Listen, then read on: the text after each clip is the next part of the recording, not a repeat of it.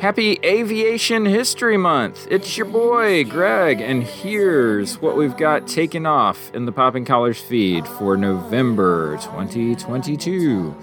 We're soaring into the world of media and journalism in pop culture on the latest Popping Collars. Hear us channel our inner Woodward and Bernstein. Or is that our inner Redford and Hoffman? Oh well. Make sure to keep your seatbelts buckled as we land another episode of the PC Music Diary this month. We've hit some turbulence on the latest Going on 30, and only Betsy and Liz can get us through this rough patch. They take flight this month with Thelma and Louise. Also, don't forget to vote for your favorite movies in our third annual Golden Poppers. Voting is now live on our website at poppingcollarspodcast.com. Speaking of climbing, Ryan Parker and I reach new altitudes in our conversation about the Camino de Santiago on this month's Sacred Six when we discuss the Cantabrian Mountains and El Bierzo region of the trail.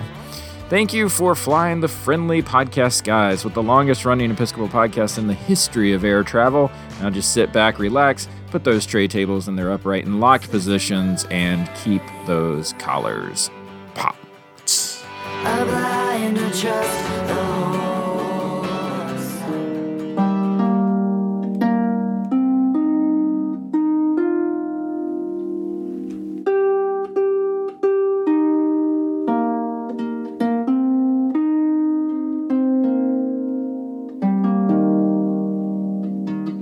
Hey everybody, it's Liz, and welcome to my music diary. The summer before I went to college, I participated in my first mission trip ever with my parish youth group. And it was to a rural community in West Virginia. It was one of those mission trips where churches from all over the country of all different denominations and backgrounds all showed up in the same place, did some community building retreat stuff, and then were dispatched to do work in the community.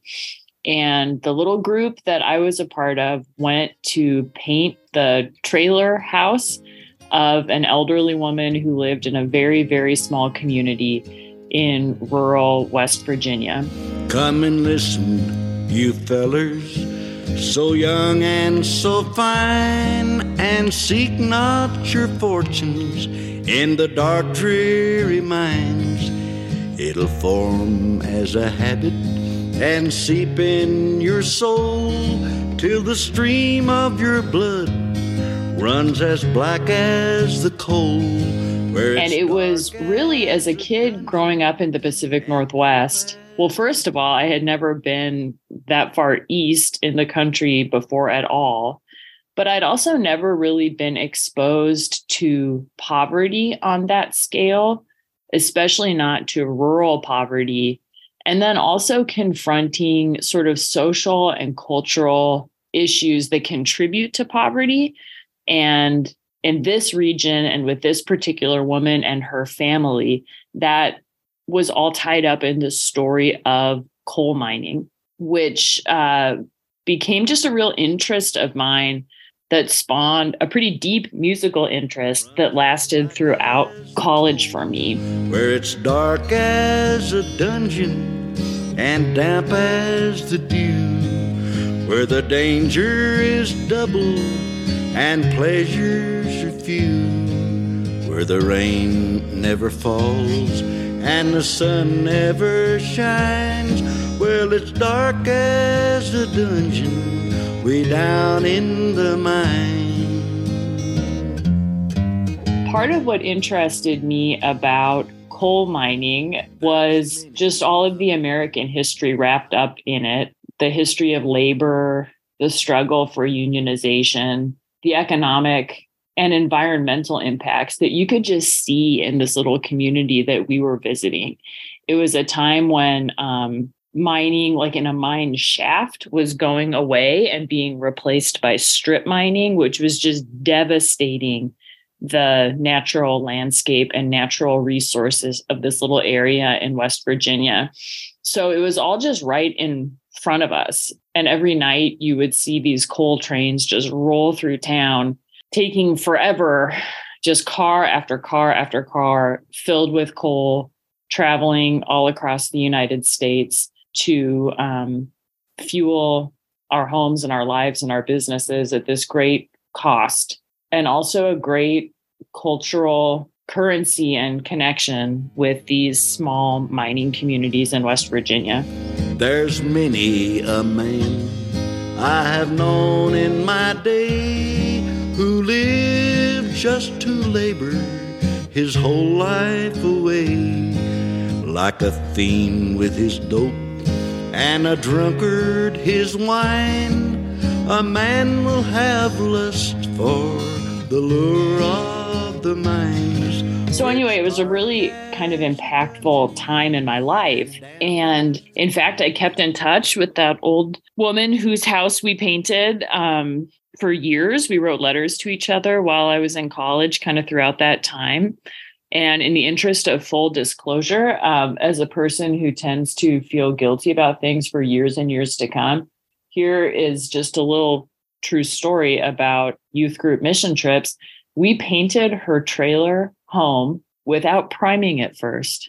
And sometimes I'll think about that. Like when I can't sleep in the middle of the night, I'll think about how stupid it was that a group of teenagers painted an aluminum sided house, probably with house paint, without priming it first. So I don't think that paint job lasted for very long. And I feel bad about that. But anyway, when I got to college, I continued this interest. I held on to it for a while.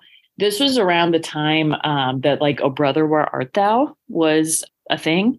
All of a sudden, there was this interest in bluegrass music. It was a really big part of like my college town, the little town that I lived in, had this awesome bluegrass scene that I just kind of threw myself into as a person who wasn't musical at all. But I just fell in love with bluegrass music and old time music, Americana, in a way that I really never had before with music. So the song that I just want to commend to people today is sort of an encapsulation of both of those stories, the story of coal mining in West Virginia and also the story of this little bluegrass revival in the early 2000s. And it's a great little song called "Dark as a Dungeon." Where it's dark as a dungeon and damp as the dew, where the dangers double and pleasures are few, where the rain never falls and the sun never shines, where it's dark as a dungeon way down in the mine.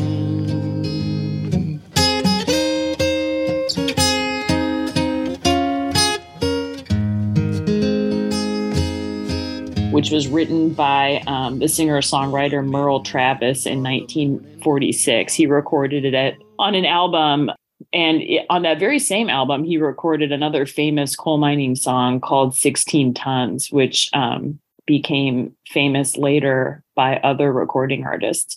But "Dark as a Dungeon" is just a little folk country song that tells the story of a person who is struggling within coal mining as a coal miner.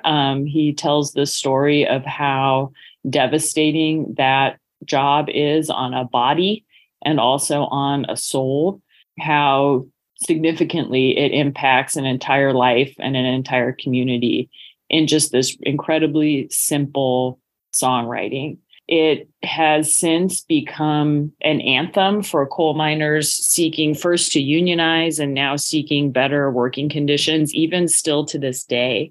Famously, it was recorded by Johnny Cash at Folsom Prison when he was doing the live recording of Folsom Prison. It's one of the songs where one of the folks in the audience shouts out to him and he kind of talks back to them. So in his recording, there's a fair amount of laughter. But in fact, it's actually a really serious song. Oh, the midnight or the morning or the middle of day is the same to the miner who labors away, where the demons of death often come by surprise. One fall of the slate and you're buried alive, where it's dark as a dungeon. And another thing that I like to do when I have some time on my hands is go down a deep rabbit hole of listening to all of the different versions of particular songs that have been recorded. There are a lot of great songs that you can do this with. Just go on YouTube and look at like every famous recording of any particular song.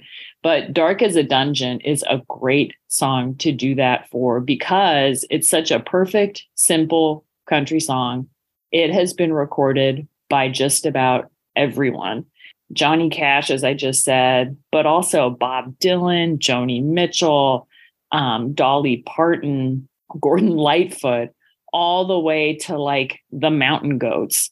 And not to mention my boyfriend, Vince Gill, who recorded it with the Chieftains.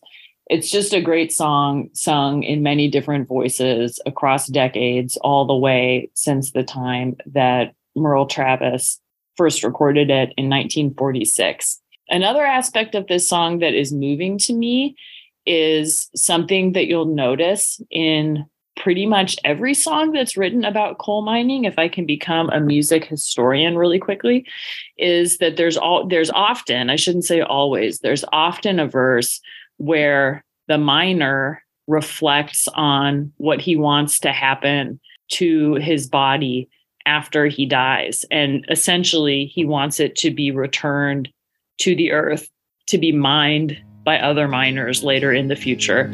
I hope when I'm gone and the ages shall roll, my body will blacken and turn into coal.